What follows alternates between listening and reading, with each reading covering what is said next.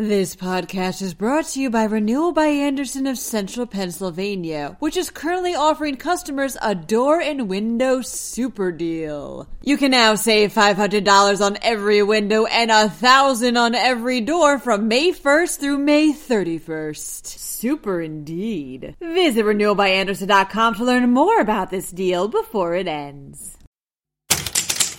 A man who killed his wife is now being charged with selling fake cancer drugs for pets. Meanwhile, it was budget day yesterday in Pennsylvania, with the governor announcing his state's spending plan. We'll give you a brief overview of what's in the document and provide a bit more on one item that's already stirring controversy.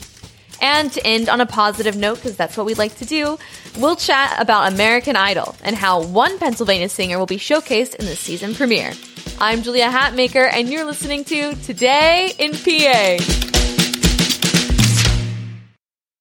A Pennsylvania pharmaceutical executive who was convicted for killing his wife is now charged with selling fake cancer drugs for pets, writes Jeremy Roebuck with the Philadelphia Inquirer. Jonathan Nice of Collegeville in Montgomery County allegedly sold non-FDA-approved drugs to dog owners. Nice said that the drugs, which he supposedly mixed himself, could cure canine cancer. Federal prosecutors say that he began selling the fake medicine after being released from prison in 2012. He had spent 8 years there after being found guilty of beating his wife to death in 2004. Pennsylvania Governor Tom Wolf unveiled his $36.1 billion state spending plan on February 4th, reports Charlie Thompson with PennLive.com. It's a budget that includes no increase in state sales or personal income tax rates and raises state spending by about 4%. It's made possible by a cut in needed spending for the state prison system, which has had a decrease in inmate populations. The budget plan is also helped by a leveling off of pension plan contributions. Other key parts of Wolf's proposed budget include $204 million in need-based college scholarships and more than $400 million in new state aid to public schools. That aid would require all public schools to have day kindergarten. The proposal also aims to increase the minimum wage from $7.25 an hour to $12 per hour. The budget also calls for a fee for state police services from every municipality. That fee will vary and will be calculated based on average income in the area, costs to operate the local barracks, and how much the municipality actually uses the state police, reports Wallace McKelvey with PennLive.com. That being said, the budget proposal is by no means a done deal. It'll undergo hearings in the state's General Assembly starting February 18th. It has to be approved by the legislature by June 30th. Budget proposals have been made by Governor Tom Wolf, but of the $36.1 billion state spending plan, there's one part that's already sparking conversation and debate. Governor Tom Wolf has proposed using $204 million for college scholarships, reports Jan Murphy with PennLive.com. The money would come from a fund designed to boost horse racing in the state. The scholarship program would help low- and middle-income full-time students who attend 14 state system schools in Pennsylvania, including Shippensburg and Westchester. It's expected to help at least 25,000 students with their tuition and the related costs. In return for the assistance, the student has to remain in the state for a year for every year that they receive the need-based aid. If they don't, then the scholarship becomes a loan.